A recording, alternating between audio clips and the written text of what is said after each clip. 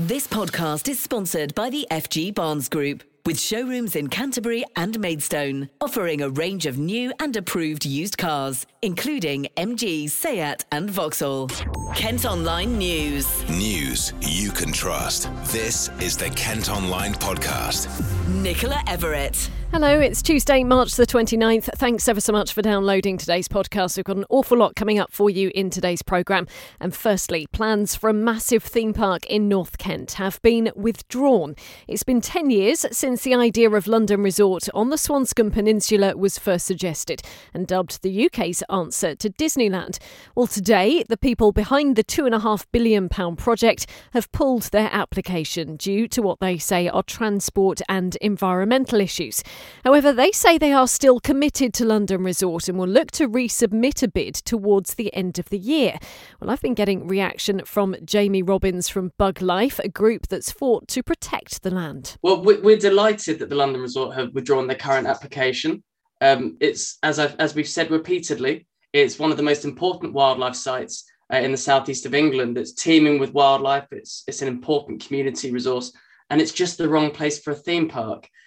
However, they say they're going to resubmit their application, so we're not sitting back and relaxing. We're just preparing ourselves for the next battle to try and save Swanscombe. Yeah, I mean, this is a very long-running issue. It's now 10 years since the idea was first suggested. They've cited transport and environmental issues as to reasons why, at the time being, they're pulling their application. Do you know too much more about that at this particular stage? We don't know anything new, but I think it's important to say that yes, the London Resort has been 10 years in the making. However, they themselves have known from their own wildlife surveys for nearly 10 years now that the site is nationally important. They've known it's full of rare and scarce spiders and bees and other bugs. It's filled with breeding birds and otters and water voles. They've known this all along, but they persisted in trying to force a theme park onto a wildlife site. Their job has been made more difficult by Natural England's fantastic decision last year to designate it as a site of special scientific interest. But that interest was there all along. It's not new. And one of the things we're still finding is that the London Resort are claiming time and time again that they're trying to convert a contaminated brownfield into a theme park and offering jobs. It's not the contaminated wasteland they're trying to describe it as. It's a thriving wildlife-filled haven on the doorstep of North Kent. So it really does need protecting. As you mentioned earlier, they have said that they still are committed to this project and they do plan to put in an application again towards the end of the year. So you're not being complacent. I mean, what now can you do? We all secretly hope it will never happen. We suspect it will come back because it does seem to be the project that just won't go away. But I think we just need to keep drumming home the message that we're not against theme parks. This is just really the wrong place for it. The habitat that's left at Swanscombe, the wonderful grassland, scrub, brownfield areas and wetland are so unique that there's nowhere else like it in the Thames Estuary or the southeast of England. So to lose it would be an absolute travesty. They need to look somewhere else. They've got the time now to go away, start from scratch. And if they've got the billions of pounds behind them that they say they have, go do it somewhere else. We spoke last week when the local MP, Gareth Johnson, withdrew his support for the project. We've also heard some very big names over the past 10 years have withdrawn their support as well, most recently BBC and ITV. Do you think this project in itself has become a little bit tainted now? Has it got a bit of a reputation, do you think? It does seem to have a reputation for false starts, let's call them false starts. But I'm optimistic now that after big names have withdrawn their support for the application, important local MPs have come out against the development, and local businesses are standing up against the development, as well as a local community, that hopefully there's this momentum against the London Resort that can put it to bed permanently. A big meeting to discuss the future of London Resort had been due to take place today. That's now been called off. Ahead of that meeting, we'd heard from Dartford MP Gareth Johnson, who'd recently withdrawn his support for the theme park project. Here's a reminder of what he had to say. The idea of the theme park was a good one. I supported it. I thought that actually this could bring jobs to the area.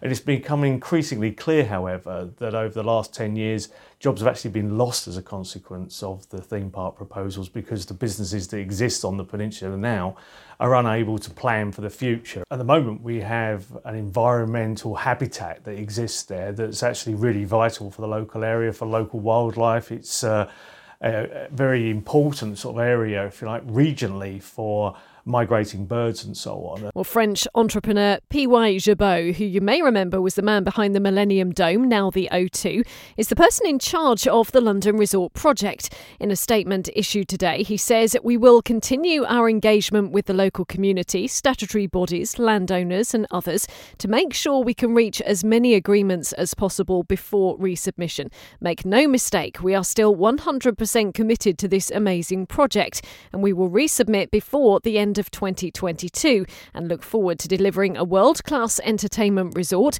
The UK deserves better and we will make it happen." Well, you can read that statement in full today and let us know what you think. Will the theme park ever be built? Is this just another delay? Or do you think it would be good for the area? Perhaps you would prefer the site to be protected for wildlife. We'd love to know your thoughts. Just head to kentonline.co.uk. Kent Online News. A man who assaulted a woman at hotels in Dover during a campaign of coercive and controlling behaviour has been jailed for more than 3 years. A court heard Floyd McNally Jones controlled his victim's lifestyle, told her what to do and made abusive comments about her. The 27-year-old, who hasn't got a permanent address, has also been given a restraining order. A man who threatened a shop worker with a knife during a robbery in Gillingham has been sent to prison. Kai Hooper held the weapon to the cashier's face before stealing alcohol, bread and pasta from the store on Sturdy Avenue last month. The 35-year-old from 3rd Avenue was identified using CCTV and has now been locked up for more than 4 years. Police have released a CCTV image, meantime, of a man they're hunting after cash was nearly stolen from a pensioner on Sittingbourne High Street. The victim withdrew money from a bank and put it in his car when a man distracted him by saying he'd had a flat tyre. A woman then tried to steal the money but was stopped. You can see that picture on the website.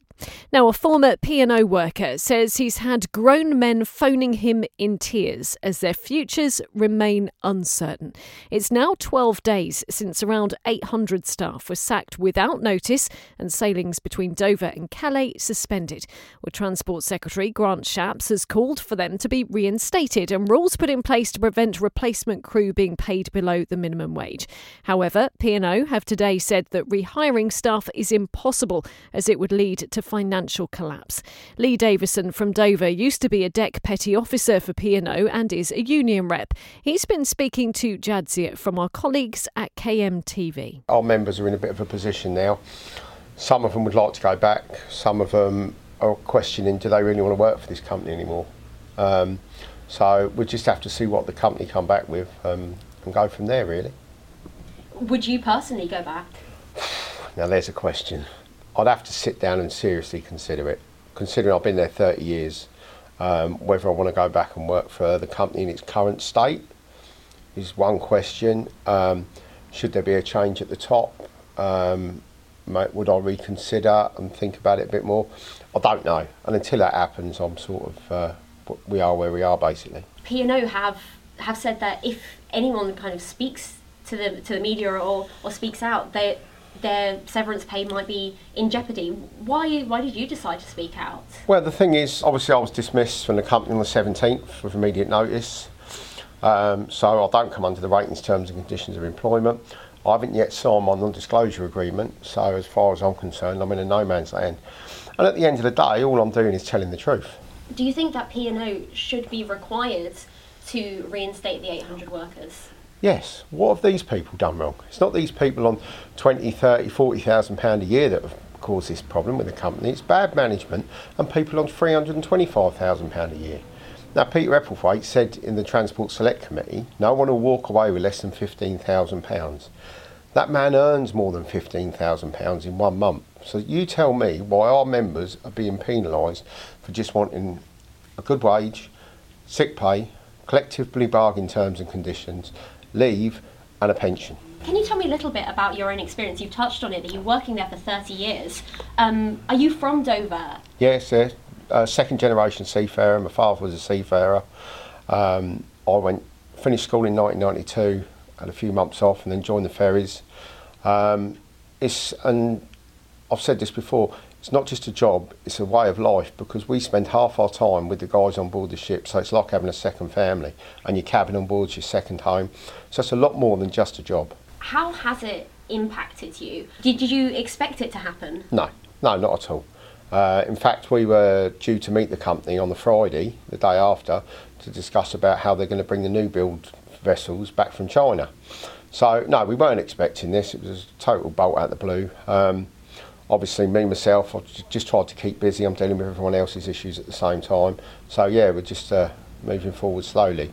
But it's having a detrimental impact to people's mental health, the relationships with their families. I've had grown men ringing me up in tears over they don't know how they're going to pay the mortgage. They've got young children to support. So it's going to have a devastating effect, not just to the guys that lost their jobs, but also for Dover. We really appreciate Lee speaking to us. Meantime, a second P&O ferry, the Pride of Kent, is being held by officials after failing safety checks.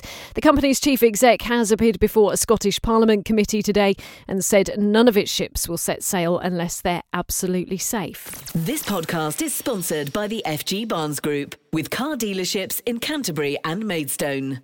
A Kent man who's just returned from an aid mission to Ukraine says he'll never forget seeing queues of thousands of women and children trying to cross the border. Brian Grove from Sittingbourne has worked as a volunteer for the NHS during the pandemic, delivering vaccines. Well, he recently went to the war-torn country to try and help get people from bombed-out towns to Poland.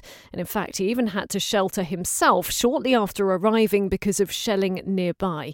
Brian has been speaking to Lucy about his whole experience. I think the thing that affected me most, actually, was what I saw on the way into Ukraine. It was a very cold night when we crossed the border, and there were thousands and thousands, mostly young women with young children, with a fair proportion of quite elderly people as well. And even though there must have been hundreds of tents put up by both the Ukrainian and Polish authorities with, trying to put heaters in and everything, but there were still thousands standing outside in the cold, the children crying from the cold as mothers tried to protect them. And, volunteers were handing out hot drinks, food, blankets, anything they could. And it didn't matter how much help there was, it wasn't enough. That was probably the thing of my whole journey. That was probably the sort of thing that affected me most, actually, was actually on that border getting in there, which, it was just horrible. You see the desperation. It's such an awful situation for people who just over a month ago were just living their lives normally. It's hard to believe. I mean, if it seems weird to me that suddenly, from delivering vaccines all over the place around Kent and East Sussex, suddenly to be in the middle of Ukraine, well, not in the middle of Ukraine, but in Ukraine for something like, doing something like that just seemed, I still feel, especially when I remember some of the things I saw there and at the reception centre on the way back into Poland, I feel like pinching myself because somehow it doesn't seem real. It seems like some sort of nightmare that you ought to be able to wake up from. But you have to remember that the people out there, they don't have that choice. They can't wake up and find everything's gone back to normal. And what was the response from people when you turned up there? I mean, obviously, people are going through just the most unbelievable, their whole life has been turned upside down. And what did they sort of say to all the volunteers? Everybody from, I saw one or two sort of military officers, and both them and sort of other ordinary people in Ukraine. And actually, there's not much difference between them because all the military people in that village were actually civilians who had to become military officers to defend the village. And all of them were just sort of thankful that they weren't being forgotten. In fact, if there's one memory I particularly took away, it's people saying to me, please don't let the world forget us. And because you work with the media, you know how news stories move on to the next big thing that's happening, but this is going to be still happening, and it's very important that it doesn't get forgotten, because the need is still out there. At the moment, the war is continuing, even when the war is won, because I have no doubt Ukraine will win this. Even when the war is won, there is an awful lot to do to try and restore even the beginnings of a semblance of normal life again. Whilst Brian was in Ukraine, he met a woman called Marta in Lviv. She's also been updating the podcast on the situation there. Now Ukraine is like a one big family, because we are united by one goal: to get a victory and to save our independence. And for ordinary people from Ukraine, it's very important to feel the support from another countries. And I heard before that a lot of countries, they don't want to be involved in this war because of political or economical reason, and I can judge them. But ordinary people should understand that we are not fighting only for our sovereignty and our territory. We're fighting for the basic fundamental European values, such as democracy, human rights, rule of law, and freedom. And the world should be a unit in this struggle, because in another case, it means that tomorrow your neighbor will have a right to come to your house, to destroy it, to kill your children, to get away all your rights and freedoms and say, I will live here. And we don't want to live in this world. I want to say that now Ukrainian, we haven't any plans for future. We have plan only for one day, and the main point of this plan is to stay alive. And yesterday we discussed with my husband the chemical attack which can be implemented in our country and how we should act in this situation. And it's really very scary. It's scary because we know that it can exist in any time. And a lot of mothers whose children are dying, they will never smile again. And in this fighting, in this struggle, world should be unit, because if we will not unite today, it means that the neighbor will knock to your door.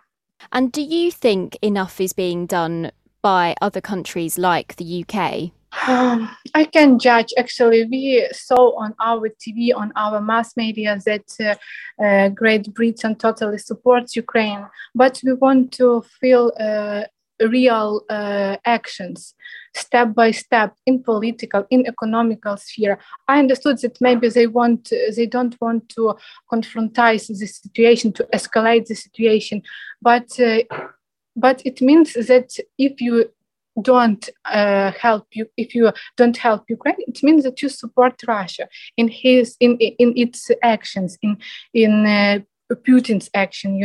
That's why I can judge, but I know that ordinary people from Great Britain, like Brian, they really want to support us, and we feel it. What about the government? I can be sure that they do everything what can do, because sometimes when we ask, for example, to make some supply of gun, it's very important, because we want to protect not only our territory. It's important to understand. We want to protect. We protect all Europe, and it's important to understand that. Tomorrow, if we will not get the winner in this fight, it can be a great, a huge problem and a huge strategy for all European citizens. It's very important to understand. Two very powerful interviews there on the situation in Ukraine right now. Peace talks have been taking place in Turkey today. Do listen to bulletins for the very latest on our sister radio station KMFM. You can also head to the national and international news pages of Kent Online. Kent Online reports. A Maidstone mum has blamed a housing association for the death of her cat, which escaped through a broken fence and was then run over. It happened on Hermitage Lane weeks after the garden fence was damaged by Storm Eunice. The owner says it still hasn't been repaired. We have been in contact with the Housing Association and asked them for a comment. A Gravesend man has had a request to complete this year's virtual London Marathon over several days turned down. Patrick Barden has cerebral palsy and needs a frame to get around, meaning he can't complete the 26.2 miles within the 24-hour limit. Now, the 29-year-old has previously been able to do the event over 4 or 5 days to raise money for charity. Organisers, however, say they're carrying out a review to make the event as inclusive as possible. We're being asked what we think about plans to build a multi-million-pound bike factory in Ashford. You may remember we've mentioned this on a previous podcast. Brompton is thinking about developing its European headquarters on land near to Asda and the designer outlet. Now, if given the go-ahead, it would create thousands of jobs. A public consultation is being held in the town this evening. Meantime, we've got the next month to say what we think about plans for a huge solar farm near Ashford. The Stone Street Green project would cover about 400 acres of land not far from Aldington. Residents are concerned it'll overwhelm the village, though, and the East Stour Valley. More than 70 cases of fly tipping have been investigated in Ashford since the start of the year. A Faversham woman whose rubbish was found dumped in Kingswood in Chollock is among those to have been fined in recent weeks. Officers also managed to trace waste left in an alleyway near the Ashford Council office and on the Brookfield Road estate.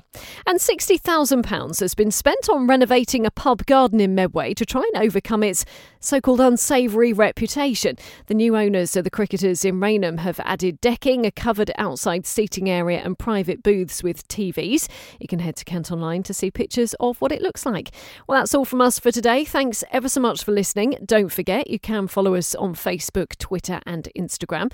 Plus, you can also get access to the new ad-free Kent Online website by heading to kentonline.co.uk/subscribe. News you can trust. This is the Kent Online Podcast. This podcast is sponsored by the FG Barnes Group, with showrooms in Canterbury and Maidstone, offering a range of new and approved used cars, including MG, Seat and Vauxhall.